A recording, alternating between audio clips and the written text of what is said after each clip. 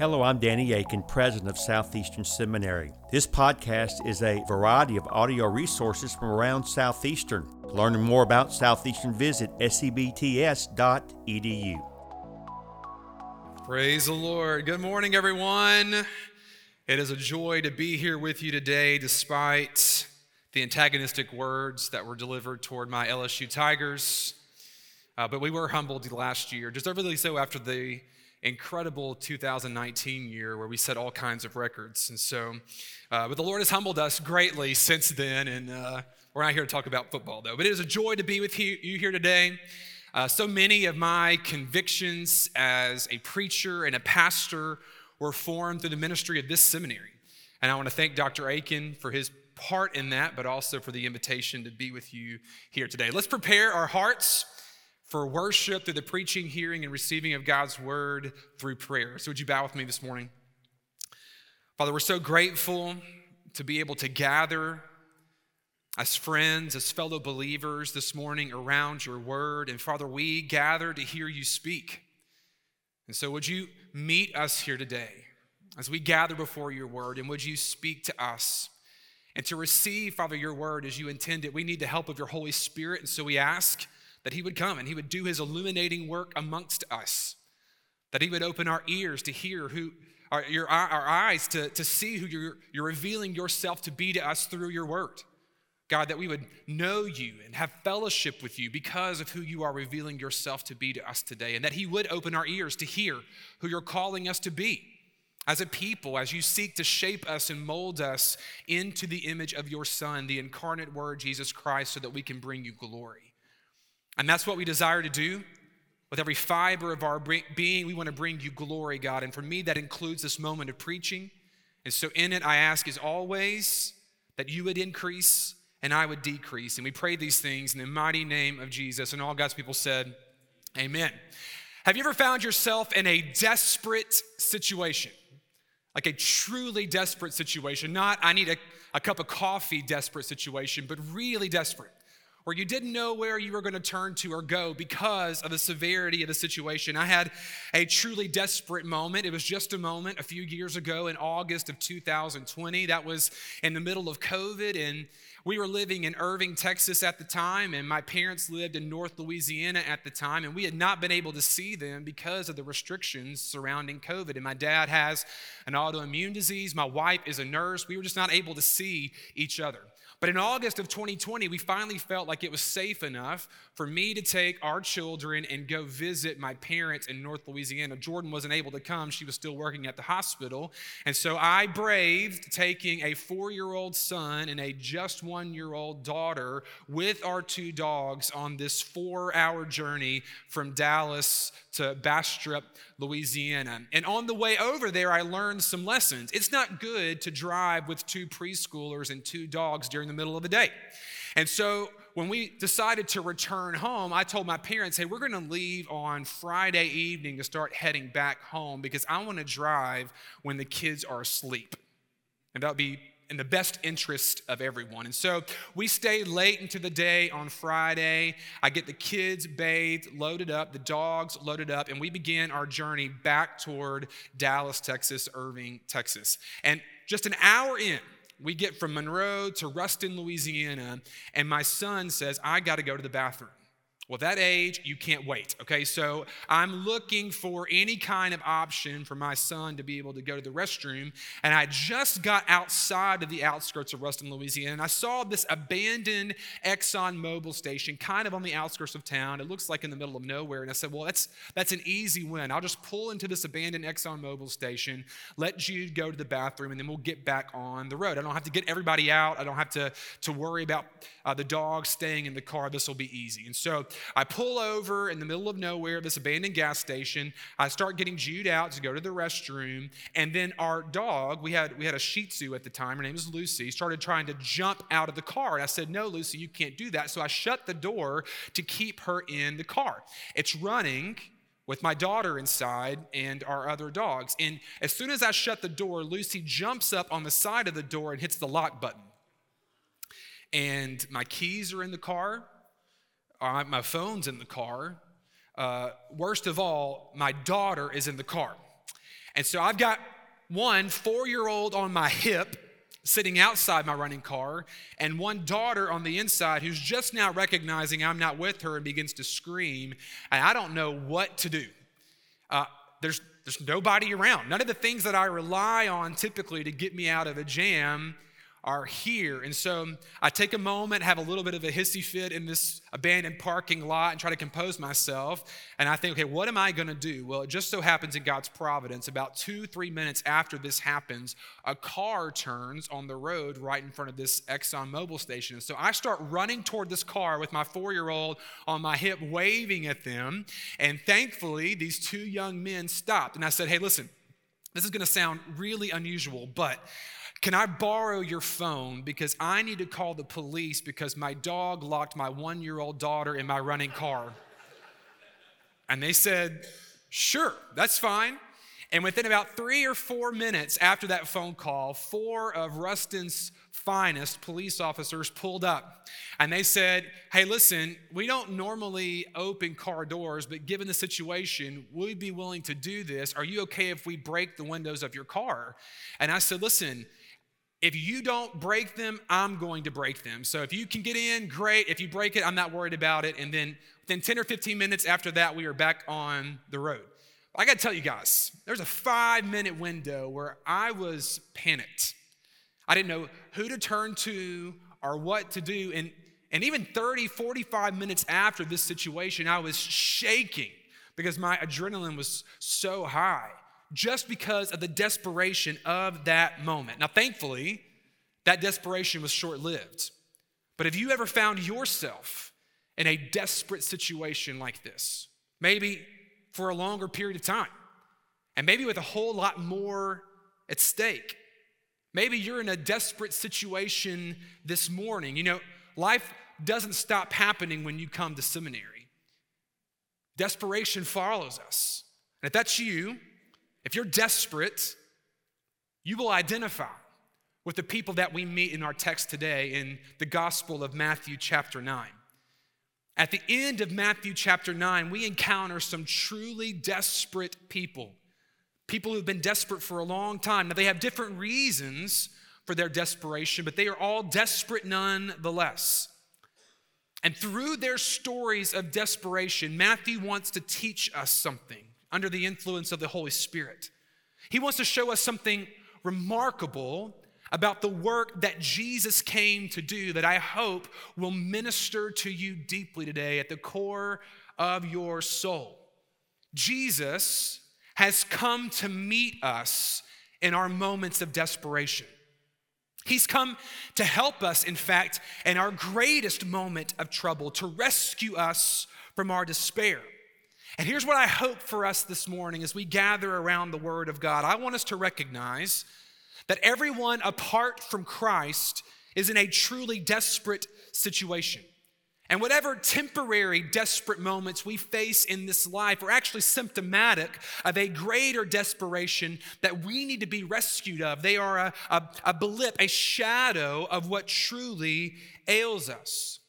But I also want us to see that at the exact right moment, God sent someone to meet us in our desperation and rescue us from it.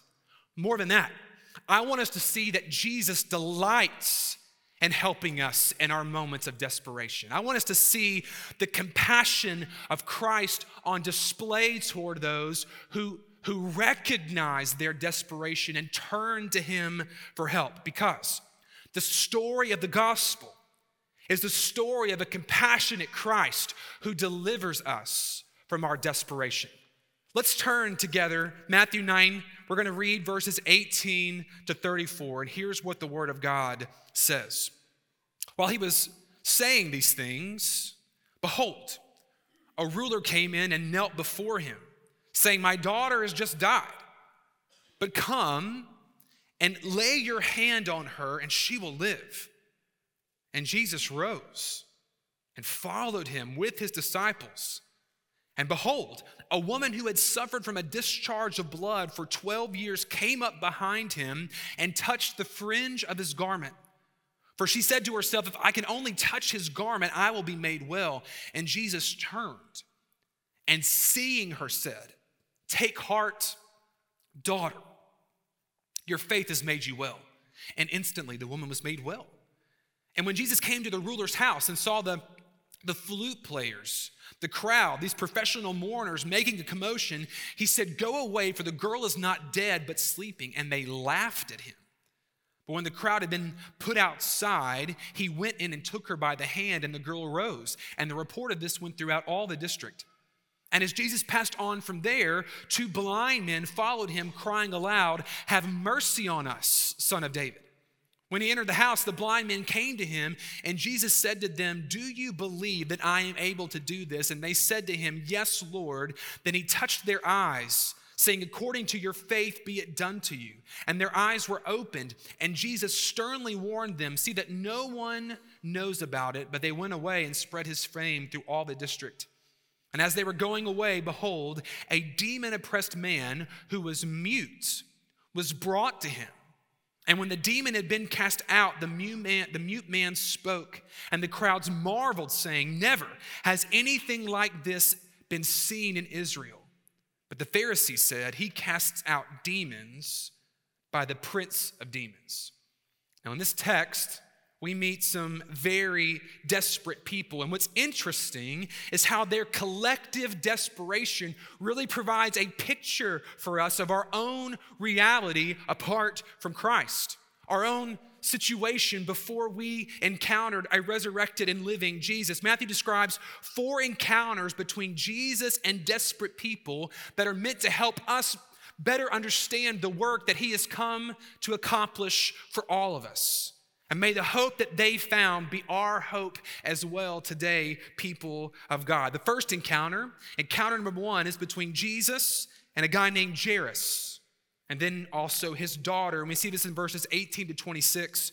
Now, to help with some of the details of who Jairus is, we need to look at Mark's parallel gospel in Mark chapter 5. That's where we get his name, and we know that he is a ruler of the synagogue. And Jairus' daughter is taken ill. And the illness is so severe that his daughter dies. And Jairus comes to Jesus desperate, and he begs him to heal his little girl. Now, friends, I can't think of a more desperate situation than Jairus' is, praying, begging for the life of your child. By God's grace, I've never been in that situation, but we know people in our church and churches that we have served at previously that have found themselves in a similar situation. As a parent, I would do anything for my kids. And I know if you're a parent, you feel the exact same way. And it's a defeating thing when you come to the end of your ability and your children are facing something that you cannot do anything about. You see, death breeds desperation because death feels final. It feels like there's nothing you can do once you get to the point of death. It's the most common threat that we face as mankind, and we've tried our best to overcome it in our own strength, and we have not been able to find a solution yet. Maybe you find yourself in a situation like this today. Maybe someone you love has died. Maybe you have or someone you love has gotten a prognosis that's not very good. When Jairus' moment of desperation, when he faced what perhaps you're facing, he turns to Jesus. Then there's the second encounter in verses 20 to 22 with the woman with the issue of blood. Now, this woman, who is unnamed, has been perpetually ill, this issue of blood, for some time. 12 years, the Bible tells us. That's a long time to be in a desperate place. Mark's account tells us she had spent all of her money trying to find a cure for this issue, and yet she had not gotten better. In fact, her disease had gotten worse. She was weak and she was desperate. Everyone she turned to was unable to help her. But you also need to know that the issue that this woman is facing is not just physical. There's a greater issue at play regarding her ritual purity. Because according to the book of Leviticus, Chapter 15, verse 25, this particular illness and the discharge of blood that came with it made her unclean. She was like a leper living in her society, constantly forced to stay outside of her community. Because of this issue, she would have had to leave her family and her village in order to make sure that her uncleanness did not spread to others. So can you just imagine the desperation of this woman? Her longing to be healed, but not only to be healed, but be declared clean, to be restored and freed from this isolation that the illness caused her. And so she turns to Jesus. And then there's this third encounter, the two blind men in verses 27 to 31. We see these two blind men following Jesus and crying out to him for mercy. Being blind at this time in human history was very difficult. In fact, aside from death, it was looked on as the worst kind of affliction, oftentimes associated with divine punishment. But unfortunately, it was a common ailment. Think about how many things go wrong with our eyes today, and we can just go to the optometrist, get some glasses, get some contacts, or have LASIK surgery. That was not an option back in this moment of history. And so they were forced to beg and rely upon others to help them. Oftentimes, they were abandoned in the streets. So these blind men were desperate, and in their desperation, they turned to Jesus. And then there's this fourth encounter in verses 32 to 33 with the demon-possessed mute. Now, the desperation of this encounter is twofold. Not only can the man not speak, we're told that he can't speak because he is possessed. He's oppressed by a demon. There's a physical issue that's a result of a spiritual issue. And his situation is in some ways more desperate than any of the other ones we've encountered to this point, because he can't even recognize his desperate situation. He has to be brought to Jesus. And even as he's brought to Jesus, he couldn't cry out to Jesus if he wanted to. So in this one passage alone, we see the desperation of death, the desperation of being unclean and isolated, the desperation of blindness and abandonment, and the desperation of spiritual affliction, demonic activity. But what do we also see in response? What do we also see in the person of Jesus? We see compassion. We see the mercy and love of Christ on display. The desperation of man is met by the glorious compassion of Christ. And my friends, this is good news. Can we just take a moment this morning and marvel together at the compassion of our Savior, Jesus Christ? Jesus honors the request of Jairus, and he brings his daughter back to life, and he does so in verse 25 with a personal touch. Think about this. He touches the dead girl's body. Now, for any other person at this time, to touch a dead girl's body would make them unclean. But when Jesus touches the dead girl's body, he's not made unclean. He makes her undead.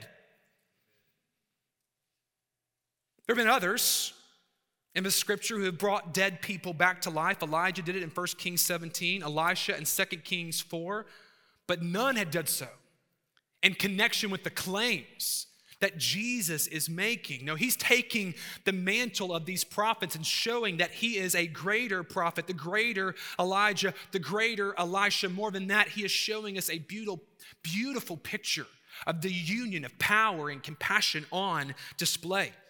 And then Jesus allows the unclean woman with the issue of blood to touch him. And then, remarkably, he notices her. And he calls her daughter. Look at verse 22, because I don't want us just to miss over what Matthew is telling us here. If I could only touch his garment, she said, I'll be made well. And then Jesus turned and seeing her, think about that, seeing her said, take heart, my daughter, your faith has made you well. Listen, can you imagine a woman who had been avoided for 12 years When people walked by here, they would avert their eyes, suddenly having Jesus Christ looking her in the eye and calling her daughter, a woman who lived in isolation, suddenly face to face with the Son of God. He speaks to her, acknowledges her, and heals her. Heals her. Not only physically, but societally. She's restored. She's able to return to her family and her community. And the blind men, Jesus touches their eyes. He touches them. He honors their God-given belief by healing them. And as he heals them, he touches the part of them that is most broken. He doesn't ignore their cry for help. More than that, he engages it. He engages it in such a way to let them know he knows their pain. And then finally, he sets the demon-possessed man free, displaying his authority over the physical and the spiritual. And everyone around marvels. How could we not? How could we not marvel at Jesus, this compassionate Savior? He is loving. He is merciful. Do you see the heart of God here for those who are hurting? Do you see the heart of God here for those who are in need? Do you see the heart of God here for those who have nowhere else to go? Do you see the heart of God for you? In Matthew chapter 9, because we were desperate. We were desperate. Before Christ, the Bible says that we were dead and we were surrounded by death. Ephesians 2, Romans 6. Before Christ, we were unclean. Hebrews chapter 9. Before Christ, we were blind, unsure where to turn or who to follow to find life. And this God who created us, 2 Corinthians chapter 4. Before Christ, we were bound by the sin of this world, unable to recognize our desperation or even to be able to call out to Christ for help. Romans chapter 6. What we see in Matthew chapter 9 is a description of our reality as broken and sinful people. It's a physical picture that teaches us a greater spiritual reality about our desperation. But hear me this morning, God did not look down upon us with apathy. He didn't ignore our cries for help. He looked down upon us with love and mercy, and he had compassion for us and acted to help us, to give us a way out, a rescue from our desperation. He sent his one and only Son. He has acted in Jesus to take us by the hand and lead us out of death. He has taken notice of us and cleansed us for his glory, restoring us to the people of God. He has touched our eyes and allowed us to see what we could not have seen on our own, removing the scales of sin. And he has broken the oppressive chains of bondage in this world and given us a voice to cry out for him, to him in salvation. And more than that, when we cried out to him in faith for salvation, a faith and a voice that he gave to us, he miraculously said yes. That's the kind of God, friends, that we serve. Would you hear the familiar words of John 3:16 today? This is how God has loved us, that he gave his only Son, so that whoever believes in him would not perish but have eternal life. Later in Matthew 9, verse 36, we see Jesus being moved by compassion to help us. And the gospel is an eternal reminder of how much he has helped us. This is good news. Do you believe this?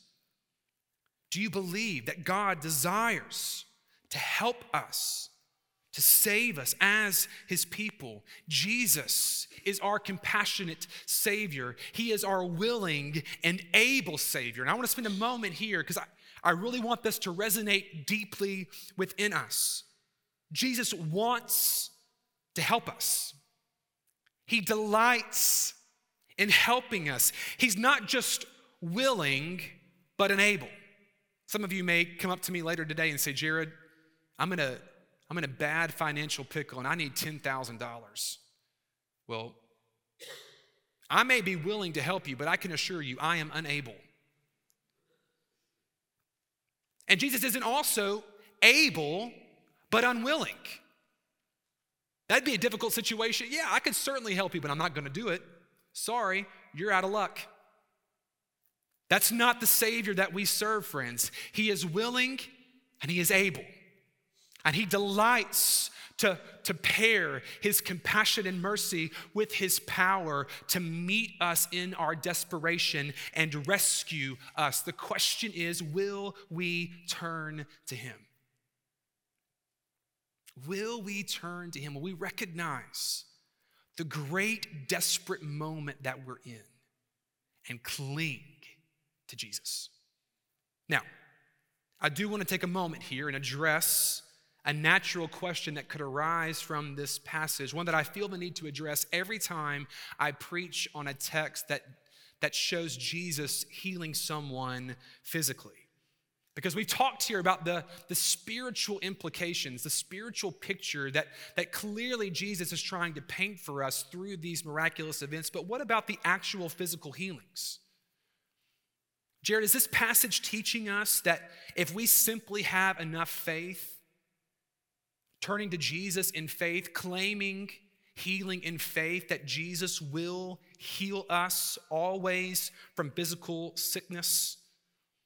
Let me speak into this just a little bit, because obviously there are some strains of teaching that would answer this differently than I think the scripture answers it.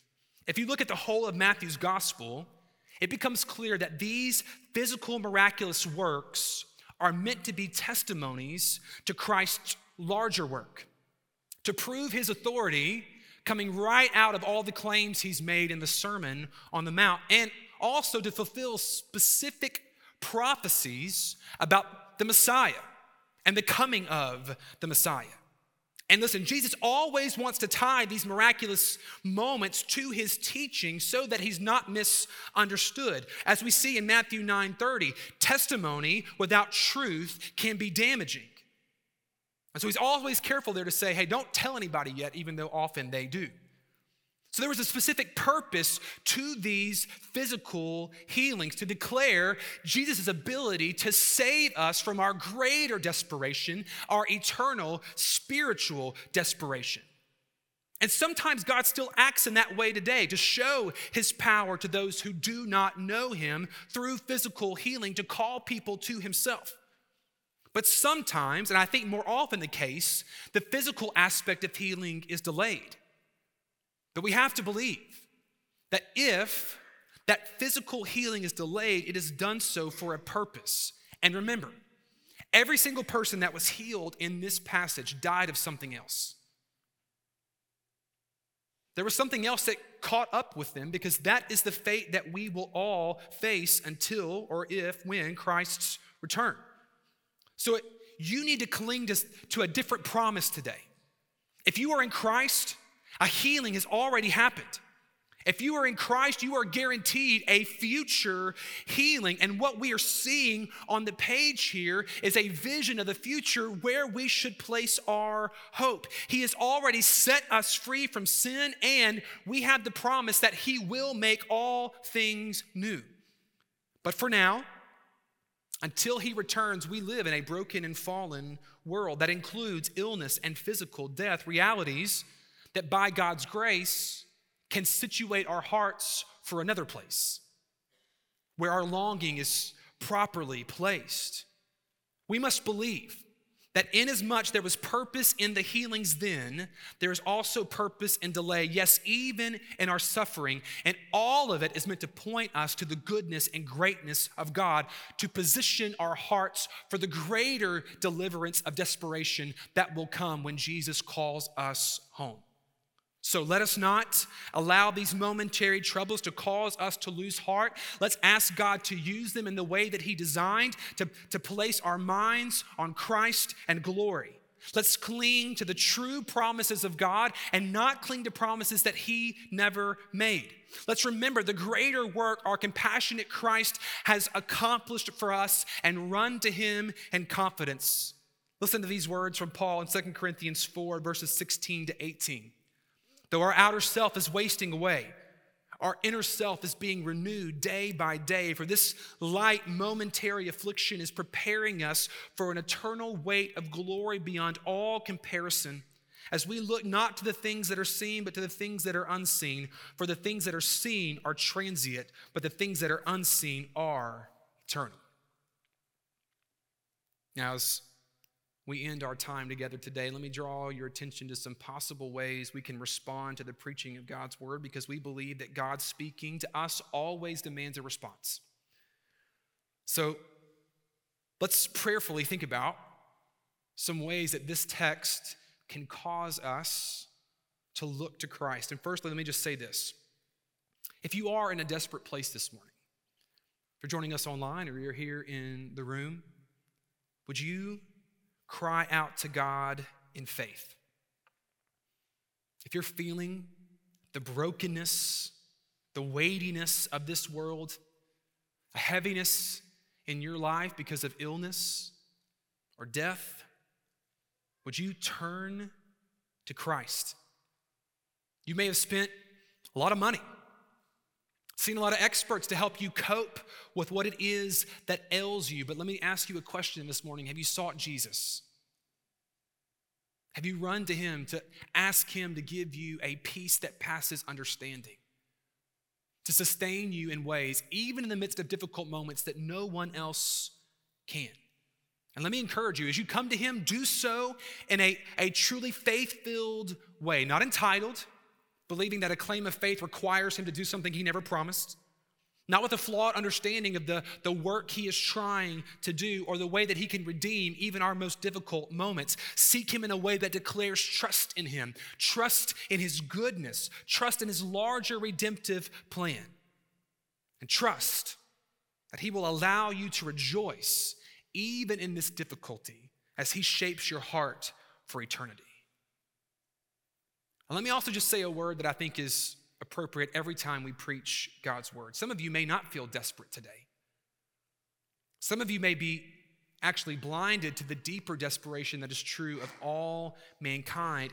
And deep down, maybe you even laugh at the words of Jesus, as some did in verse 24.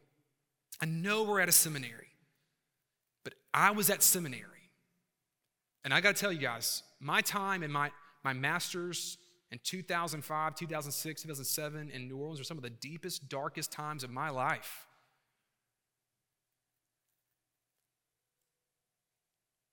Are you turning to Jesus? Do you recognize truly the desperate situation you are in apart from Christ in your sin? Do you recognize the desperate eternal situation that awaits all of those who are apart from Christ? And have you repented and believed in him unto salvation? I pray that we would not just go through the motions here. I pray that we would all see our desperate situation apart from Jesus. And we would be moved by the love God has shown us in Christ. We would be moved by the compassion and the mercy that God has shown us in Jesus to move us to a place of repentance and belief. Transformative repentance and belief.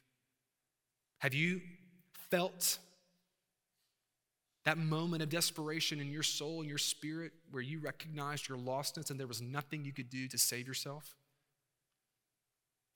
And did you look to Christ, who alone can save? Oh, that today would be the day. Secondly, if you have turned to Christ in faith, and I pray that as all of us here, if you have, would you rejoice? Would you rejoice in the compassion that God has shown you in Christ? There has never been a more incredible display of love and mercy in action than Jesus willingly coming into the world, living a perfect, sinless life, dying on the cross to take the wrath of God that we deserved, so that in his resurrection, we could have the opportunity to step into abundant eternal life. There's never been a greater act of love than that. And if we have received the gift of salvation through repentance and belief, would you just feel that love anew on you today? Would you just rejoice in the fact that in your greatest moment of desperation, God looked upon you with compassion and sent his Son to save you? May we never get over that, friends.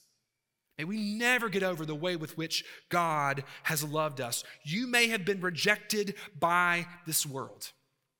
You may have lived in isolation, but hear me this morning. Your Savior looks at you, he sees you, and he calls you son or daughter. May we rejoice in that. That's the message of the gospel. And then finally, would we commit to bring those who need Jesus to him? And this may be the most important application for us here today as those who are in seminary, desire to serve in ministry. I'm moved by verse 32. This is the part of the passage about this demon-oppressed man who was mute. And he says, Matthew says, as they were going away, behold, a demon-oppressed man who was mute was brought to him. The other people pursued Jesus. Jairus, the woman with the issue of blood, the two blind men, they knew their issue and they came to Jesus. They ran after Jesus. But this man couldn't. He didn't know. He was covered in oppression. He didn't know his issue. And even if he did, he couldn't speak about it. And so some people looked at him. They saw the issue. They saw his desperation, and they took him by the hand, and they led him to the only place where his desperate situation could be resolved, in Jesus Christ. Can I ask you, friends, do we love people this way? Do we take time to see the desperate situation of people around us and engage it and lead them to the feet of Jesus? Even when it's costly, even when it's time-consuming. Listen, ministry is messy. People's lives are messy. Are we willing to get in there in the midst of these lives of desperation that we have the privilege to pastor and shepherd and counsel? And are we willing to not give them good advice, but give them good news? Are we willing to take them to the only place where true rescue can be found? Because that can only be found in Jesus. Oh, friends, would you see this morning our compassionate Christ? And would you rejoice? Would you rejoice that you have received that compassion and faith and salvation? May we never get over it. May we always worship him because of it, now and for all of eternity. Let me pray for us.